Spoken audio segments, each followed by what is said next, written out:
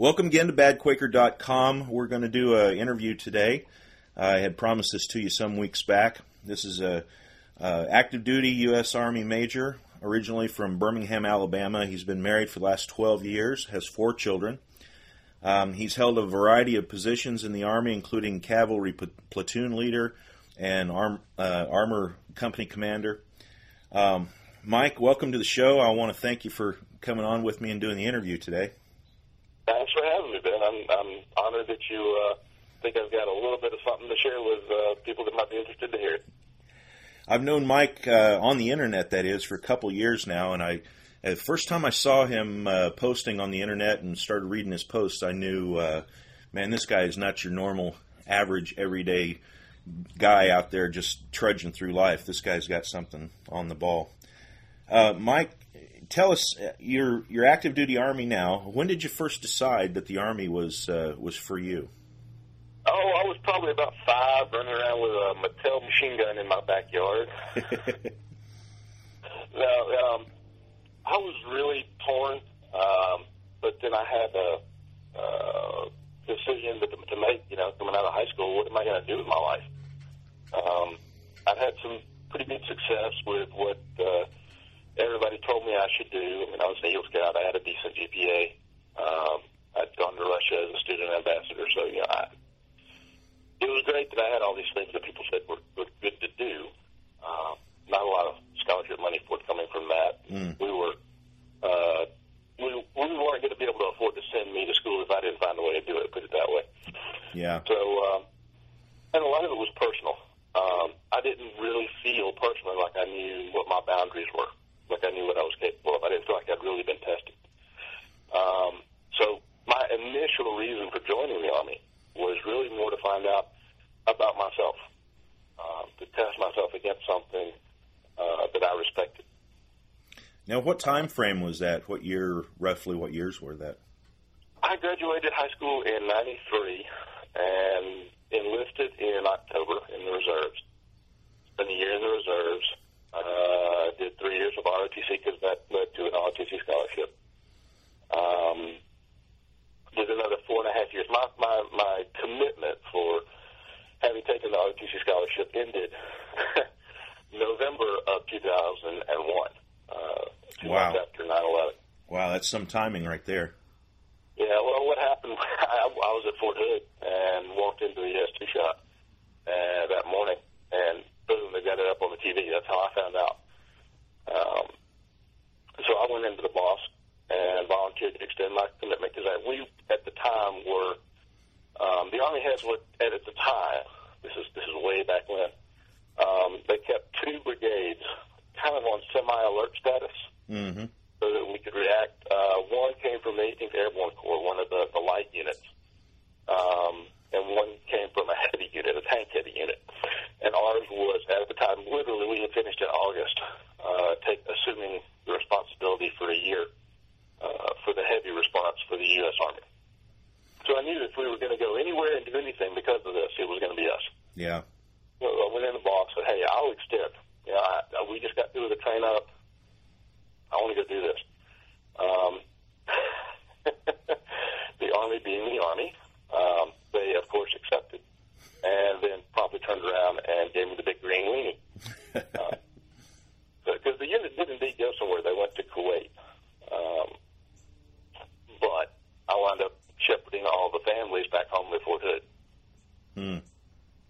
So I went ahead and got out, did the guard thing. But was restless. I mean, I had a couple of jobs. I was a professional Boy Scout. You get paid to be a Boy Scout, you know that? No, I didn't. Yeah, paid to be a Boy Scout. And I taught in North Georgia at a private camp for incarcerated youth. Oh, really? That makes sense. Yeah. They had a contract with the state of Georgia. They would take kids that were felt to be redeemable, I guess. Mm-hmm. Most of the offenses were possession, intent to distribute, things like that. Right. And they lived out in the woods for 6 to 9 months with the counselors. And they hired me to help them with their academics. So mostly I taught GED. Wow. And most of what I did was spend time with kids. was what it amounted to. Wow. But I was really, I mean, as satisfying as those two jobs were, I was restless. I was very discontent. Went to annual training one summer and said, you know what, I miss this Army stuff. This is really what I want to do. So it was a bit of a self-discovery. You know, I started in the Army wondering what if I had what it took. And what I discovered was this is what I enjoy. I enjoy being with soldiers. I enjoy the camaraderie. I enjoy the challenge. It just took a while to figure that out. Yeah. That was 03, late 03. So I volunteered to go with, there's an Armored Cavalry Regiment in Tennessee, and they were getting ready to deploy. So I just called them up, hey, have you got a slot? And, of course, they were happy to find somebody, because everybody was short at the time. And so that's what I did. I went for the first time to Diyala Province in Iraq with the 278. We came back, and, of course, I was jobless. I had to quit or decided to quit to do that deployment. Right. So I stayed down at Camp Shelby down in South Mississippi for a couple of years. Great place to live, but that's up in New Orleans. And trained guys to do what I had done. When that came up, I looked around and I'm over halfway to retirement. I really enjoy this. What am I doing? I just called branch up, hey, can I come back on active duty? Sure, come on. So that's how I wound up in Germany, commanding a tank company. And from there, I am now out here in Monterey trying to learn a language, getting ready to go to South Asia to finish my training to be an attaché. Now, I'm sure you've done quite a bit of travel and everything. Have you been in South Asia previously, as far as just visiting or on assignment or anything? I have not been to South Asia. I've been all over Europe, been all over the Middle East, but South Asia is going to be new, which is one reason I'm excited. It's not everybody that gets paid to live in the Himalayas. Right. Well, let me shift gears a little bit and ask you about something that people might be a little bit surprised at hearing me ask you this, but tell me about your interest in permaculture. That's pretty easy.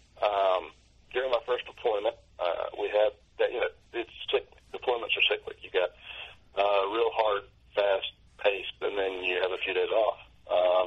So I found Ron Hood's website, which re-inspired me to get back into wilderness survival, and that led to finding Jack Spirko's podcast a couple of years later. And permaculture was a brand new concept to me when he explained it. When he explained it, the light bulb came on. Yeah. One of those light bulb moments for me. Yeah. And he really introduced me to a concept that I think will carry me forward. It is as exciting to me as the Army was when I was a kid. The idea that you can take, because I come from a farming family, not my immediate parents, but my grandparents and beyond. You were either a farmer, a preacher, or a teacher in my family. That was the only two professions we knew. Yeah. And I spent countless hours hearing my grandparents tell me stories about how they farmed, and seeing, walk in the land that they used a 4-mule span to plow. Now we're talking southern Appalachians here, right? North Alabama, for the most part, for me, and some East Tennessee, and how hard it was. And I looked around at the farms today, and my brother's a farmer. He's got an ag degree from Auburn. He works for a farmer's co-op, manages stores for them, and it's hard life. But you look at permaculture, and you look at how it answers the questions for so many of the problems that we have now. And to me, it coincides. It runs an almost perfectly parallel track to my faith, in that it inspires community, it inspires local community, it inspires energy, it inspires the heart. It takes away the drudgery of farming, because make no mistake, a farmer running off to join something like the Army, get off the farm. Yeah. Yeah, you're literally fighting with the earth when you farm. You're wrestling it. So if I can create we've lived as vagabonds now. I mean, my kids don't know anything else other than to be world vagabonds. And there is no historical place for us to call home as such. So my goal really is when the Army thing has played out, when I have done what I need to do here, it's to create that family place, that family place of identity, and it's going to be a permaculture place. And then when I have been able to do that, I want to share it with others. So probably spend the rest of my life in some way, shape, or form expounding on those ideas of community, self-reliance, self-sufficiency, spiritual growth, and taking care of the resources that we've been given. Yeah, I was introduced to permaculture through Jack as well, and Jack's podcast over at the Survival Podcast.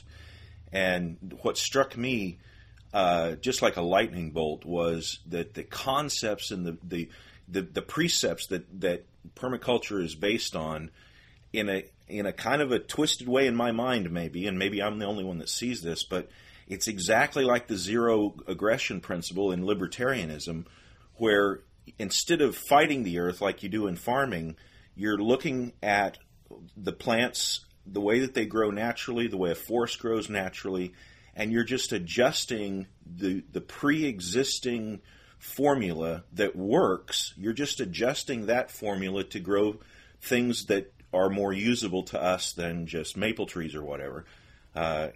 And to me, it was just, the light bulb just came on. It's like, man, permaculture is like the agricultural version of libertarianism. It's the same thing. It's just taking that concept to another aspect of life. And my faith is the same way. It's like it fits that same exact pattern.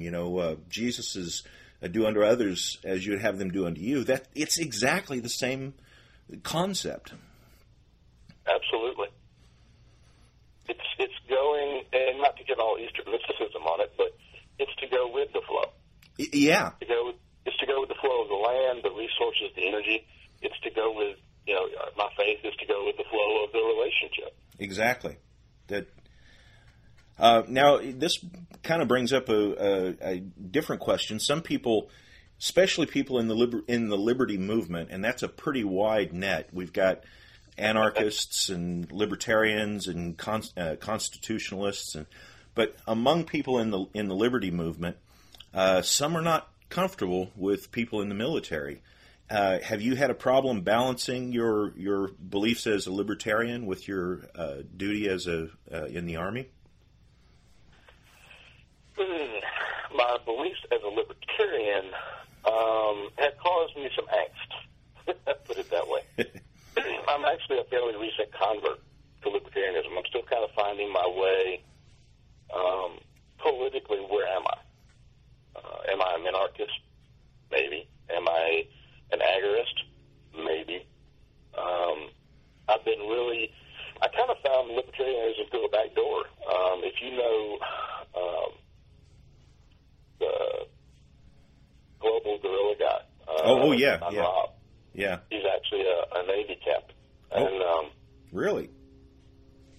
He introduced me to the ideas like resilient community and dark nets and concepts like that. And that kind of is what piqued my interest to look into it a little further.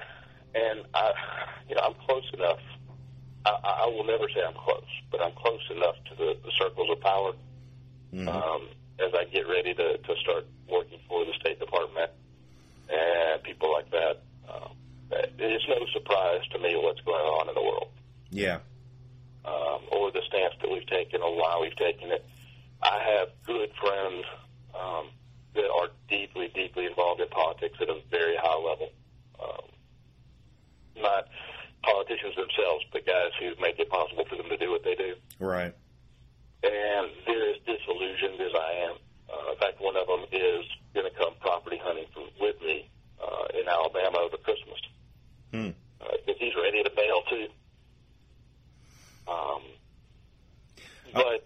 not sure if that's I'm not sure if that's a scary sign or a good sign. On a personal level, it's good. On a national level, I'm scared. The image that came to my mind was brown stuff running down my leg. It's not a good place to be where we're at right now. Mm-hmm. It just isn't. And it doesn't matter whether we're talking D's or R's here. Right. We're just, as a nation, and in a lot of aspects, we as citizens bear the brunt of this. We've gotten ourselves into a bad way. And I don't think there are any easy ways out left. Yeah. And the more I read and the more I study guys like Rothbard and Mises and the others, the more I'm convinced that system can work. You had a podcast a couple of podcasts ago and said that, minarchists are the ones who keep the little teddy bear. Yeah. They have the national defense or whatever still. Well, yeah, I've got a couple of little teddy bears still. Yeah. In my mental collection because I don't trust people. Yeah. And that comes from my faith. So I do think there has to be an entity capable of using force that we have to jointly agree to trust. Right now, I think we've discovered that the entity that we've placed faith in, we can't have a whole lot of trust in. Right. And that's where a lot of our discontent comes from, is we're frustrated that we've invested all the money and time and energy that we have, and we don't have a return on it. We just seem to be feeding a system that takes instead of a system that protects. Now, this brings up a question I really wanted to ask you.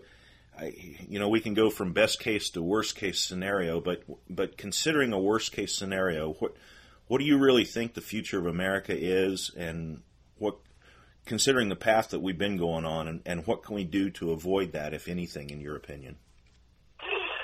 Well, remember, I'm talking about my 4 kids and whatever grandkids they have for me.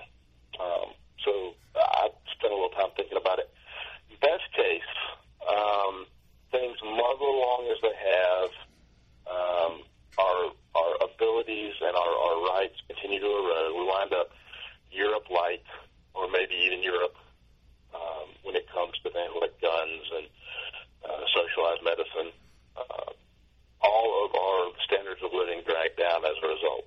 We've become more and more, as a society, more and more internally focused. Basically, where Europe is, it's not that we would become isolationist; it's that we wouldn't care. Mm-hmm. Our interest would continue to be the Paris Hiltons of the world, and that's almost the worst case for me as well. Yeah. Worst case, the whole house of cards comes tumbling down, and I don't think it would be. We've got these. America's best defense is the Atlantic and Pacific Ocean. Yeah. I don't see even the Chinese, who would have the best shot at it, are not going to be able to amass a large enough force to physically occupy this country. Red Dawn ain't going to happen, guys. Right. It's going to be the gradual descent into chaos. Yeah, China's, of our own making. In my opinion, China is a lot better off not invading us and making stuff and selling it to us and, taking our wealth. The biggest thing that they would want that we have would be arable cropland and minerals. And quite frankly, they can steal that much closer to home for people much weaker. Yeah. They don't need to come here. Yeah, they're moving into Africa pretty quickly, too. Well, let me shift gears again and ask you about homeschools. I know you're a supporter of homeschooling, and maybe you can tell me your opinion about homeschooling and how it works in your family. And something else I wanted to ask you about is the phrase third culture kids. Maybe you can share with our listeners about that as well. Sure. We homeschool almost out of necessity. We travel so often. We've been married 12 years now. Moving here to Monterey was our 8th move. Nepal will be our 9th. We'll be there less than 2 years. We'll come back to the States. That next position will be 18 months. So if we tried to put kids in normal school, we would be constantly fighting with regulation. regulations, with timing, with grades, all that kind of stuff. Yeah. Fortunately, the woman I married is an absolute angel. She was ordained by God to be an Army wife. It really is a calling. And she is phenomenal at it. She has a real heart for soldiers and their families and helping them. She's also a phenomenal teacher. And so our oldest is 10, soon to be 11. And since kindergarten, she's been her school teacher and has taught all 4 of them. We will make an exception this year, where we're going to have a truly exceptional international school where all the diplomats' kids go. And just for the experience, I think we're going to let the older 2 go. Not so much because I think they'll get a better education, as I think it would just be broadening for them in a way that we can't provide. Yeah. It's a unique opportunity that I think we should seize. Homeschooling, though, I am a teacher. I mean, that's what my undergraduate degree is in. I'm a teacher. I did my time in public high schools. I did my time teaching incarcerated youth. So I know how the system works. And I just said, hell no. I'm not going to put my kids in that system. It's not that the teachers are bad. You've just got the number of teachers who are called to be teachers, one. Yeah. Who are gifted at it and who are not burnt out. Yeah. And who can manage to find enough wiggle room in the system itself to be effective teachers is very small. Yep. And honestly, I look at it, I look at the regulations that they live under, I look at the lack of support that they get on things like discipline, and I find it no wonder that they burn out and just give up and cope. Yeah, the system just beats teachers right down to the ground. Yeah, there's no way I could function as a teacher in a public school. I would either throw an administrator or a snotty kid through a window with my temperament the way it is now. So that's not in my future. But homeschooling allows us to do, like today, we're going to go up into the mountains of Watsonville. We're taking the 22, and I got my Flint Still Fire kit. And it's not just that we're going to teach some skills, we're going to teach some physics. The 10-year-old. And she's going to get it. Yep. So, yeah, homeschooling works for us. It works for us in a unique way. And I think it's the right way to do it. And I think the market is proving that out. All the people that can do homeschooling are doing so. Yeah. And what is Third Culture Kids? Right. Third Culture Kids. You got your first culture. Your first culture is the one you grew up in. I grew up in a very stable culture. North Alabama, knew the same people my whole childhood life. Very stable. That's my culture. That's what I associate with it. Those are the mores, the values that I know. The military is a second culture. It has its own mores. It has its own traditions. Now, that second culture has forced me to live in a third culture, Europe, South Asia. And so my kids, that's what they know. They know 3 cultures.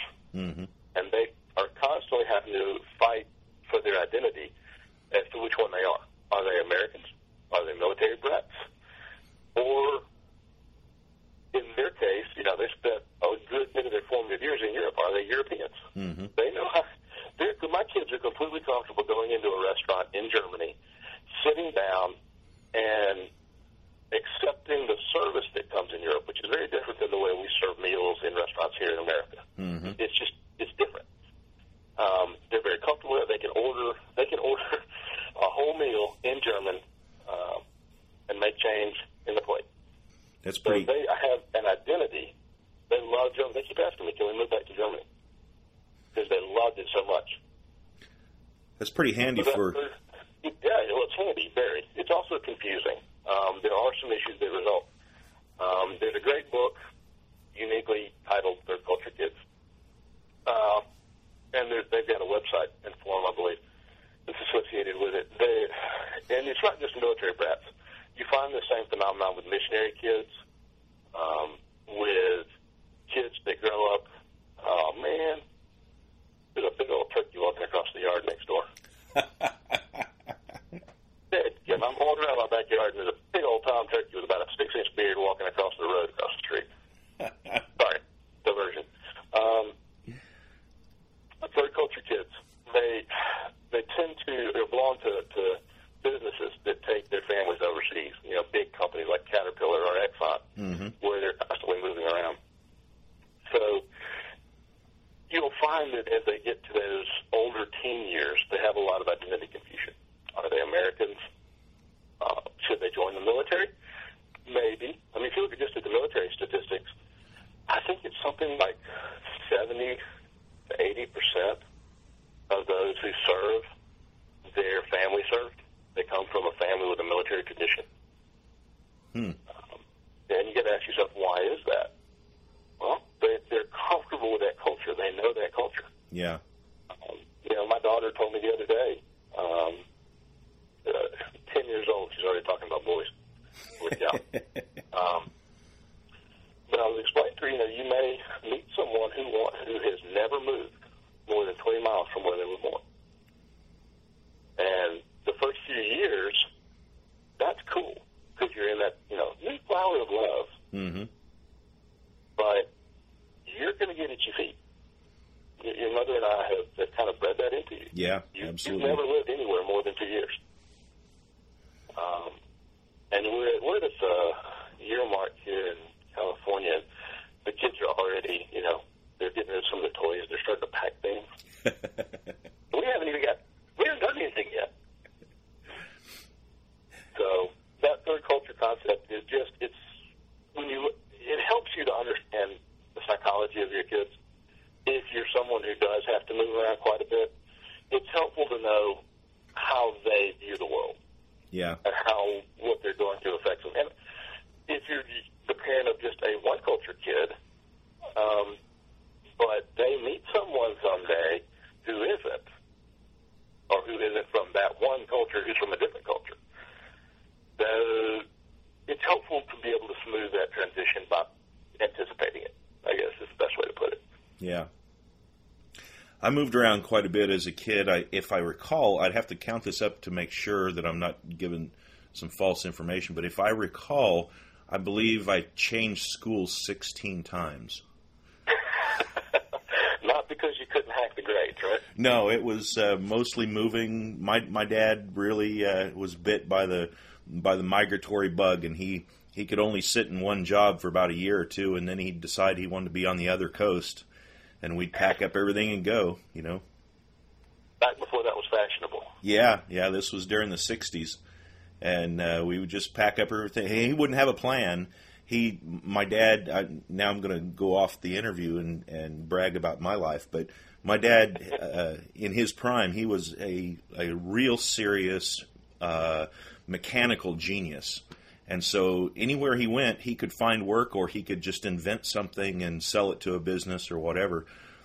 So he had no fear of just, hey, let's go live in California. Let's go live in Kentucky. Let's move to, let's try living, let's see what Arizona's like, and off we'd go. But to me, moving around like that, as a kid, I didn't appreciate it so much. But once I got out into the job force, and I realized the diversity of an education that it had given me, I realized, man, this really gave me an edge up on all my competition. Yeah. You get a different worldview, seeing different parts of the world, and you don't necessarily appreciate it. I don't want to adopt much of what I saw in Germany, but I would love to adopt their pace of life. Yeah. And other things like good beer. So yeah, you're right. I mean, I'm anxious to see how it plays out from younger eyes who grow up and then can later tell me, "Hey, Dad, this really stank," or "This worked out well, thank you." Well, I appreciate you coming on the show with me. Did you want to cover anything else? I am at your leisure, my friend. Okay. I'm just honored to have had a chance to talk. Well, I appreciate your. I don't want to drag it out too long and bore our listeners, and I don't want to take too much of your time. We're on a nice Saturday morning here, but I do want to let you know I appreciate your coming on the show, and I appreciate all the things you've done over the years, even going back to the Boy Scouts and stuff. Man, that's somewhere in the back of my mind, I think I read that in something that you had written, but I'd forgot it, and now it pops back up. But that's really amazing that you were doing that for a while. But anyway, another of those institutions that are dear to my heart that have strayed. Yeah. That just really breaks my heart, because I have a deep, deep love for Boy Scouts. It's literally saved my life in so many ways as a young man. But there's so few troops now where you can go in and they meet the original intent of teaching leadership in a wilderness environment, which is what Boy Scouts was originally intended to do. Right. Was to teach young men to be leaders in a wilderness setting, because wilderness setting is one of the best tools that you can use to instruct people in leadership, in small group leadership. So I have a deep sense of loss for that. You know, they've stood their ground fairly well against the cultural creep. But we live in such a litigious society. Yeah.